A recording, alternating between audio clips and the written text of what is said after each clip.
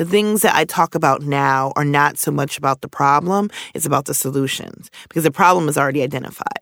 And it's not only changed our discussions, it's changed discussions really across the country and even the world. I'm Kelly Hoey, host of Broad Mic. I speak with the most accomplished entrepreneurs, investors, and thought leaders about the issues that matter in building a business. You will get the inspiration as well as the picks and shovels you need to become a better entrepreneur. Be inspired, take action, think broad.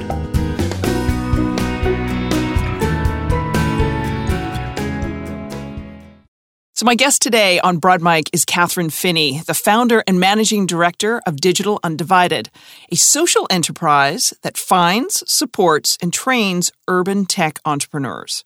Digital Undivided leads several successful programs and initiatives, including Focus Fellows, a tech accelerator incubator for Black women founders and co-founders. Catherine is also the visionary behind Project Diane, and that's the hashtag Project Diane, a data project disrupting pattern matching in tech. Catherine, I am so happy to have you here on Broad Mic. Oh, it's great to be here, Kelly. Thanks for having me. All right. So, huge, massive congratulations on the recent launch of BIG, a new accelerator in Atlanta dedicated to supporting female African-American entrepreneurs. The Harriet Fund and Harriet Angels. Okay, in your own words, for someone who doesn't know all these things you're doing, give us a scoop on Atlanta, why Atlanta, what's BIG, and the Harriet Fund and Harriet Angels. Well, last February 2015, we embarked on this data collection project called Project Diane, named after Diane Nash. Diane Nash is this fabulous, amazing, great woman who was a member of the civil rights movement. In fact, she was portrayed in the movie Selma, but a lot of people don't know who she is. She was sort of the architect of the Selma March. And so we decided to name it after her because we were looking at what's going on with Black women in tech. And what is going on? A lot. Or sometimes not a lot. And what we found was that of the approximately 10,000 plus venture capital deals that happened between 2012 and 2014, Black women only accounted for about 24 of those deals, or 0.2%, less than zero, basically. And that really, really disturbed us because we were like, look, how are we going to make change? How are we going to be a part of this space if we're not getting the funding and we're not getting the support that we need in order to build and grow successful businesses? So Project Diane, we took this time, a year or so, and really looked at what was going on with Black women in tech and in entrepreneurship in general. And we found that there was only about 88 Black women-led startups, which was shocking and sad. There's about 2,200 women-led startups in general in the U.S. So Black women are somewhere around 3% of the total startups created and led by women. Our population in terms of women are about 14 to 15%. So we're way under. And we really looked at other data points, such as how much are Black women raising. We found that Black women were raising on average $36,000. The average white male-led startup raises about $1.3 million. So we weren't even raising enough to really fail appropriately, which is sad. Because the bargain basement failure rate. Jeepers, exactly. Creepers. Okay. And so all the ideas, all the different activities that we're doing are a result of that, of this data, and seeing what do we do next? How do we impact change? And how do we fundamentally change what's going on in tech right now? So BIG, the BIG Accelerator, we named it BIG because we thought, why not go big? And we want every time someone thinks about what we do and every time someone thinks about women of color, Black and Latina women in tech, they think of big ideas and big dreams and big companies and big markets. To underscore markets is really important. Yeah, they love us all as a market, but heck to funding us anyway. Exactly. All right, little side there. And so we named it BIG, and we're really excited. It's in partnership with the United States Small Business Administration. We won a accelerator program competition that they had, which was really exciting. The city of Atlanta, the Mayor Kasim Reed, is a big supporter of ours. And so we're super excited about it. It's the first accelerator innovation center for Black and Latina women. And we're really excited about what's going to come out of it and what type of opportunities this is going to afford the community.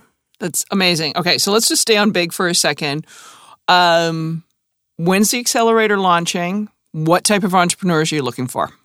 So the accelerator is launching this summer.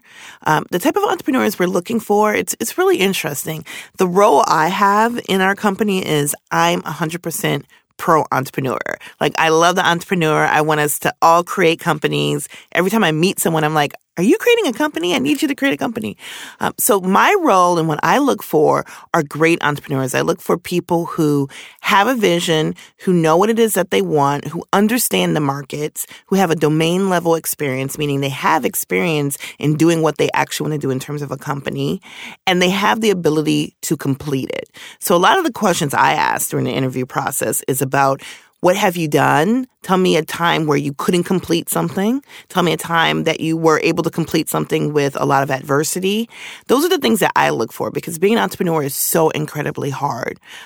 Other members of the team, particularly Gayla Jennings, who is the head of Harriet Fund, which is our venture fund that funds women that come through the program, she's looking for really, what's your market? Do you understand your business model? Is your business model realistic? Can you actually make money? You wouldn't believe how many people have not thought about how they're going to make money. You have to know how you're going to make money if you're going to ask for investment from someone. Are you looking at this? As I like to say to people, venture funding is not a revenue model. It isn't, right? A lot of people take it as that. It isn't. Like, how are you going to get someone to give you money? And that's a really, really important sort of aspect that a lot of women of color entrepreneurs, I think, tend to overlook. A lot of the companies we build are legacy-based companies, meaning companies that we build to then hand on to our children or our children's children. Well, as an investor, I want my money back. I don't want to fund a company that's going to take 40 years before it exits or something for you to give your kids. I want to fund something that's going to give me money and put money back into my bank account. But this is also like so important what that point was you're talking about legacy businesses, where when we think about the economy of the United States, it is built on small businesses. But how much more powerful could the economy be if some of these legacy businesses, right, that have been transforming communities, improving households, lifting up not just themselves and their family, but their communities. How much more powerful would our economy be if we were funding and scaling and growing those businesses? It would be amazing, right? It's Main Street is what drives Wall Street. And so I think it's really important that we start to think of it in that way. But there is that investment end of it. And I don't want to sort of poo-poo, to use a word my mother uses a lot. I don't want to put that to the side because I think that's really important. Even when you receive a loan from a bank, they want you to be able to repay that loan back. And so I think what happens to a lot of entrepreneurs who've been sort of sold lately on this sort of myth that you raise as much money as you possibly can and you get really, really big and then you figure out how to do your business model. Well, I was just reading in the Wall Street Journal today that the venture, particularly last quarter, the amount of venture funding was really, really down quite significantly and it's going to continue to go down. So now we're in this venture crunch where it's going to be very hard to get money to scale to that really big number and then figure out your business model. You're going to, as an entrepreneur, have to know how you're going to make money from day one. Doesn't mean that you're making money day one. It doesn't mean that you're going to be revenue positive day one, but you have to know how you're going to make it, whether you're a small business, whether you're a startup, or whether you're a large business. Got to make that money. Let's go back to Harriet Fund and Harriet Angels. How are those working with Big, Project Diane, all your other ventures? How does that all fit in? Well, it's really interesting. One of the challenges that we found from Project Diane was that funding is an issue. Black and Latino women are not getting the funding. And there's a whole myriad of reasons why. We're not seen and marketed as entrepreneurs, particularly in the tech space. Our communities don't have as much wealth as other communities. There's something about, I think there are around 10,000 Black millionaires of those Black millionaires, only about 1,500 are actually liquid. Most of the wealth in the Black community are in our homes. So we don't have a lot of people who can give us money and give us startup funding that they won't want immediately back, or maybe wouldn't put them in some sort of severe financial trouble. So one of the things that we looked at is, okay, how do we solve that? How do we get around that? How do we get the funding to people who need it in order to grow their businesses? And so the two ways was Harriet Fund, which is our $10 million venture fund. And that is for companies that go through our big accelerator program. You have to prove that you can build a product, that you can scale it, and that you can get a customer. That's very, very, very important. Venture money is harder money. It just is.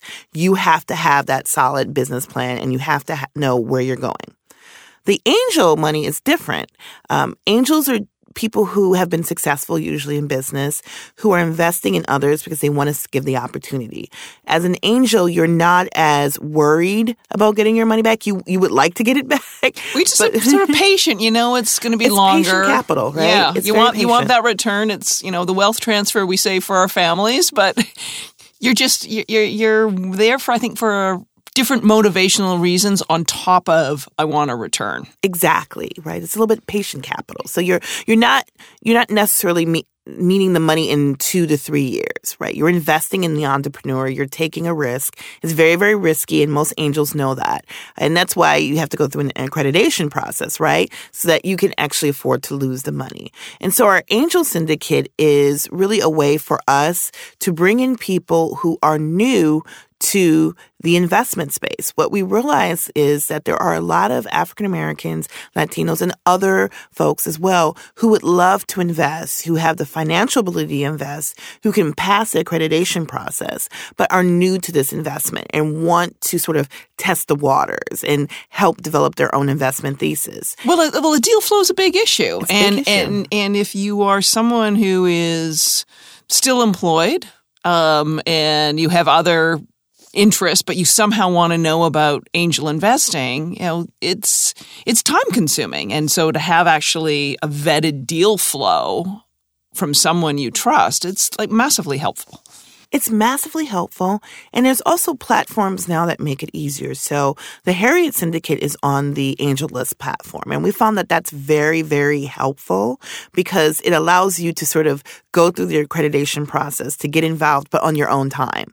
You don't have to worry about what hours an attorney is available for you to talk to. There isn't a bunch of paperwork. It's very accessible to people who are new in the sort of angel investing space. It also allows you access to deal flow from experienced folks. So you have access to the angel deal flow that we have at Harriet Angels, but you also have access to deal flow from other top folks who lead their own syndicates. Jason Calacanis, I always say Jason's name wrong, but Chase who was the founder of Weblogs. He has a big, big syndicate that invites people in. There's other big name people on there who also have really great syndicates as well. Of course, we would love people to join the Harriet Syndicate. Well, maybe Jason Calacanis and others can get their butts over to the Harriet Angels. Right, exactly. We could use you, Jason, but again, this is a pathway, an easy pathway for people who want to get involved, who are financially able to get involved and start learning about investment. And that's what we see with the Harriet Angels is really we are a conduit, a channel for people who have never thought about angel investing to get involved. And not only will they learn about investment, not only will they start to develop their own investment thesis, and also not only will we provide them a return, hopefully, they'll also be able to help these companies who prior had a very difficult time getting the funding they need. Not because they weren't great companies, but because of a whole slew of social factors. Now get the funding to grow and accelerate their companies. So good. I'm so glad you're doing this. Let's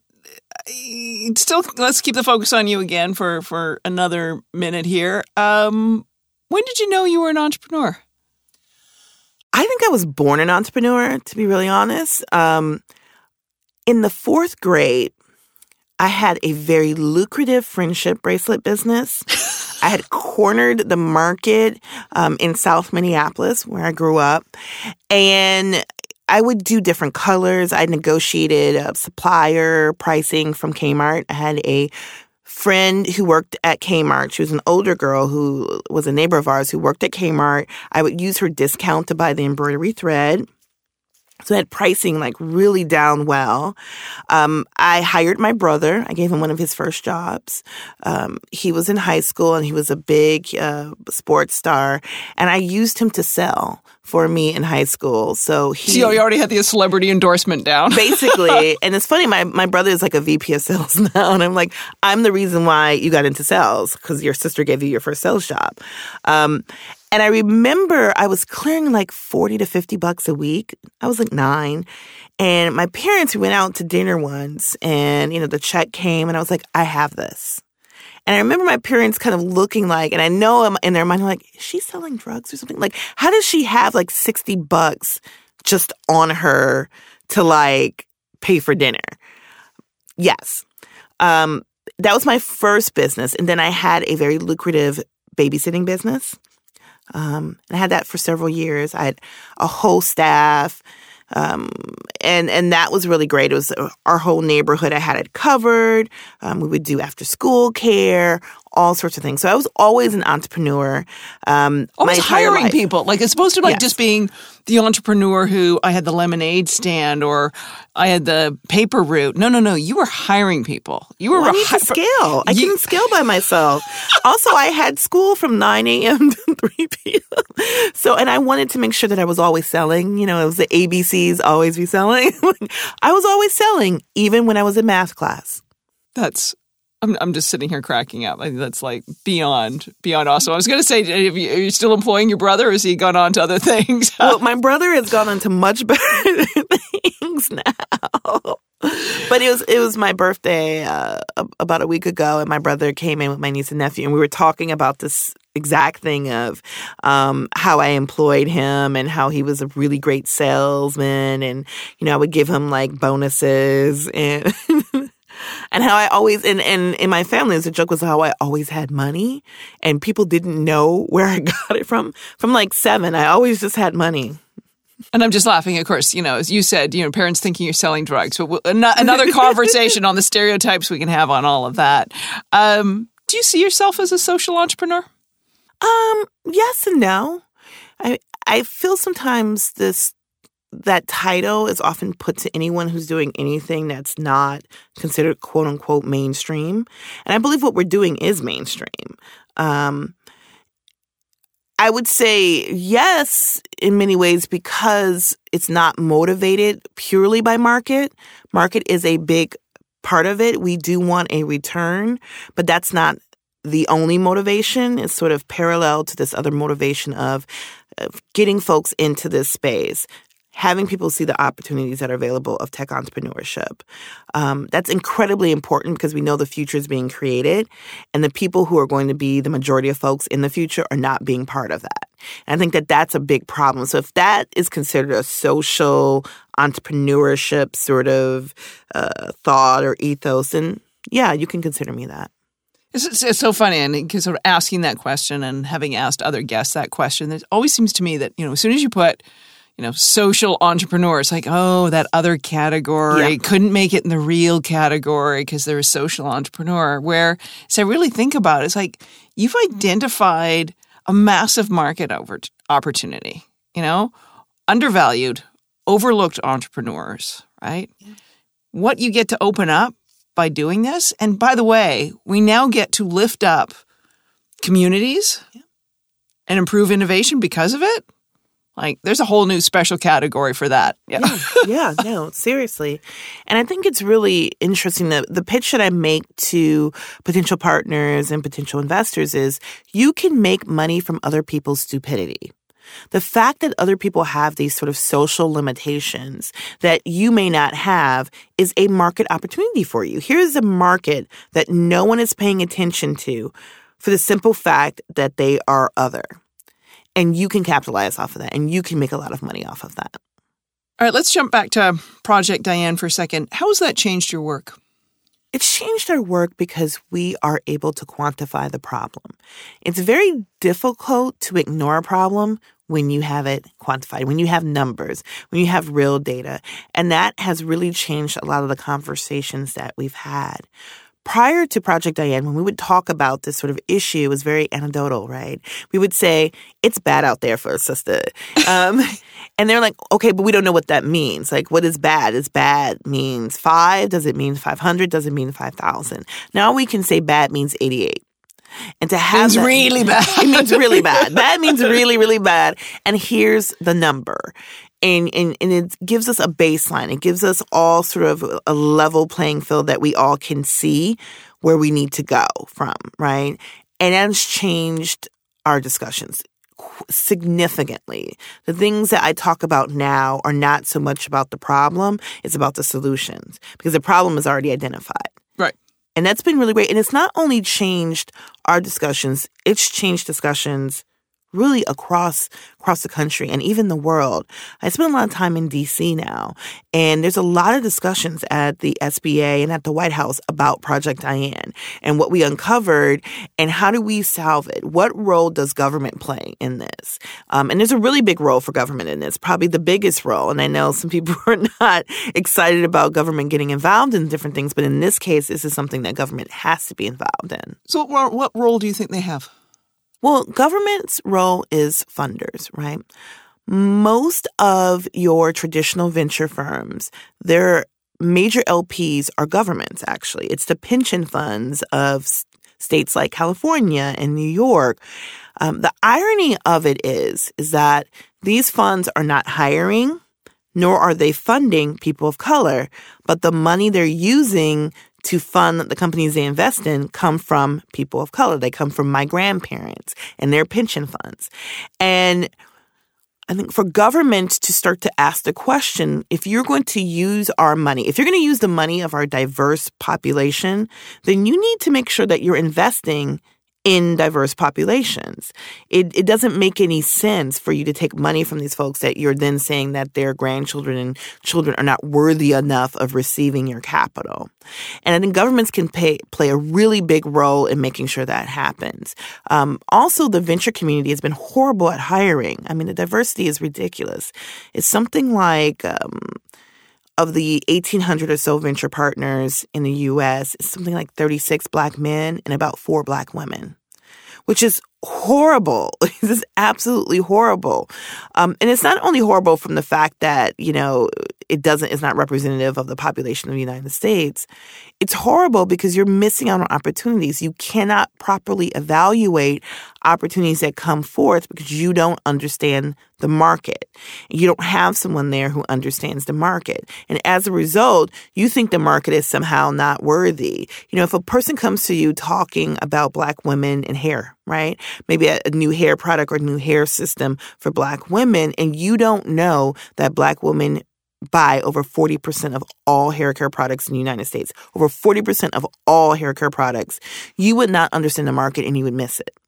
Right. And the evidence is already out there that so many people aren't curious enough to say, I don't get it. Like, I'm an old white bald guy. I don't get why the hair care is a big market. Like, so many people are just not curious enough to get into the shoes of the other and say, explain this to me. Why is this a big market? I don't get it. I don't use it. Explain it to me. Which is sad because they're venture capitalists, right? The capitalist being the major word here.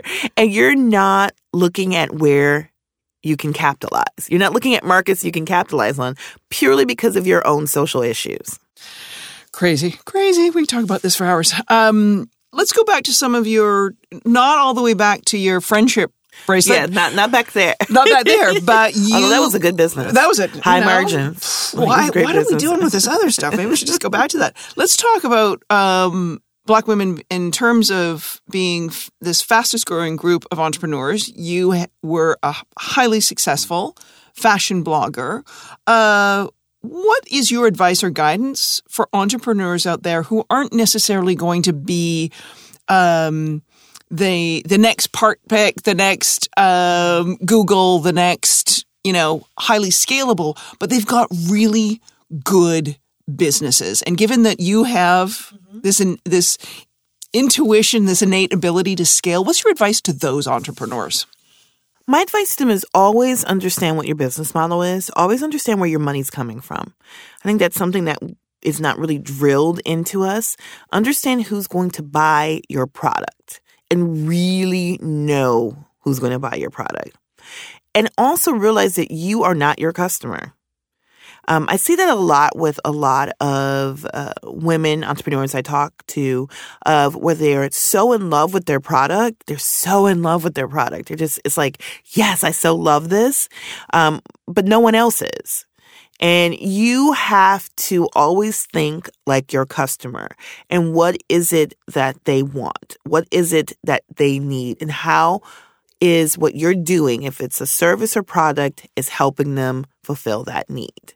That's just so incredibly important. It's really interesting how many people sort of ignore that. So when I started Budget Fashionista, I started it completely as a blog. Like, it was not like a business, because when I started it in 2003, no one was making money on the internet. It was right after the big bust. Everyone was just like so sour on the internet at that point. No one thought the internet could make money, if you can believe that. Comical to think of that now. They were like, no one's going to make money. This thing is a fad. I remember all these discussions with people about how the internet was a fad. So I came in during the height of the fad discussion and started writing about budget shopping and how to save money. I was newly married. I was spending a ton of money and happened to learn about this new thing called SEO at that time, and a relatively new search engine called Google, which was like disrupting the way people found information online. So my husband and I, we created the site. We used an early platform called Gray Matter, which was the precursor to WordPress. It was so back in the day that I had to hand code everything. So I had to know HTML. And I know HTML like the back of my hand. I know it probably as well as English writing at this point. So we had to hard code everything. Everything had to be scanned. It was just so tedious now that I think about where we're at now. But I happened to marry someone useful. That's what I always say to people. Marry a partner with someone who has a skill set that can help you in some way. And so he knew about SEO, and we did a lot of reading. And so we started to write using keywords. I was writing, anyway what I was going to say, but why not? If it's a blue sweater, why not say I'm buying a blue sweater from Nordstrom's, right? If I was buying a blue sweater from Nordstrom's.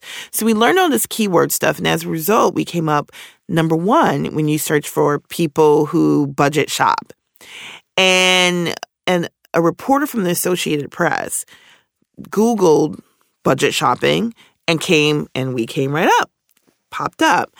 And she did an interview with us that just took off. And I don't know if people will remember that IBM commercial from way back in the day, where they had this team put their business online. And then at first it's like just one person and it goes to 100 people. And then all of a sudden it's like 1 million people. And they're like, oh my goodness, we have to get a bigger server. That's what happened to us as a result of that. And then that led to a lot of different things. But at first, the company was so focused on me. It was a lifestyle company. It was focused very much on me and what I wanted to do. And we were starting about 6 or 7 years in. We're starting to get questions from people who were interested in possibly purchasing it. But there was always one little problem. It was a lifestyle business, and it was focused on me. And at one point, it even had like a little picture of me and stuff. It was just totally 100% Catherine. And so I had to make a decision. Did I want to stick with this and have this be sort of my calling card in life, and take it to its logical conclusion, which at that time was a book. I had a book. I was going to write another book. It was to do television. So we were developing this great television show based on the concept. Or did I want to do something else? Did I want to go this other route where it would allow me to do other things in life? And it was a really tough decision that I had to make. And at that point, I decided I didn't want this to be my calling card. It could be part of the calling card. It could be a paragraph on the calling card, but I didn't want it to be the whole card. You were meant to do something bigger. I wanted to do something not that budget shopping isn't helpful, but thank you for taking the threshold, because if you hadn't, we wouldn't have Digital Undivided. We wouldn't have Big. We wouldn't have Focus Fellows. The list goes on. Yeah. I think it was having the vision that I didn't know what that vision was, but I knew that there was something more out there. And so I said, out. It took us about 2 or 3 years to actually get the site in a place in which I could sell it. Because it was so heavily attached to me, we had to decouple it from Catherine. So it was a whole big process of decoupling it. But once we did and it was prepared, then I was able to pursue and sell it, which was a whole other process. All right, we're going to save that for a future conversation. Okay, we're going to go to the fun part now. Not that the rest of this wasn't fun. We're going to go. These are the questions I ask every one of our guests. So this will be your first knee-jerk reaction, and we'll fire through our pay-it-forward questions. What are your primary sources of information? Probably Twitter. How do you discover new information? Twitter. What book are you reading? I have a newborn, so I don't read. You're reading the ABCs. Got it. I read bottle instructions. Dr. Seuss. Okay, got it. Do you have any rituals or habits you swear by as a CEO? Meditation. And who are 3 entrepreneurs or leaders you admire? I admire so many people. Oprah, of course, because she's Oprah. My mother, Nelson Mandela. I'd put him on the list. And, Martha Stewart. All sorts of people. I have a long list. Long list. Desmond Tutu. I'd put him on my list, too. What is the best advice you ever received? To just do it. Are any particular myths you'd like to dispel for our listeners? About me or just in general, about the world? Any myth on... Well, you've already busted Not the all myth. Black women can sing. Someone asked me, I can't sing. I am the worst singer in the entire world. You do not want to hear me sing. Okay, so worst case scenario, you and I have a cabaret act because we will clear out Right. venues Everyone everywhere. will leave. Got it. Okay, there we go. What words of advice would you give listeners about taking risks and closing the confidence gap? The same piece of advice someone gave me, just do it. Stop thinking. We think too much. And do it. Your heart's telling you to do it. And what does think broad mean to you? Think broad means expanding your mind, getting out of your safety zone, getting out of your own little box, and seeing the world from another view. Thank you. Thank you. Thank you for listening to Broad Mic. We welcome your feedback. Find us on Facebook, where you will have show notes and additional references for a deeper dive into today's topic. Subscribe on iTunes so you never miss an episode. Please review our podcast on iTunes, which will help other listeners discover Broad Mic and grow the Broad Mic community. Broad Mic is produced by Christy Mirabel with editing by John Marshall Media. Our executive producer is Sarah Weinheimer. Think broad.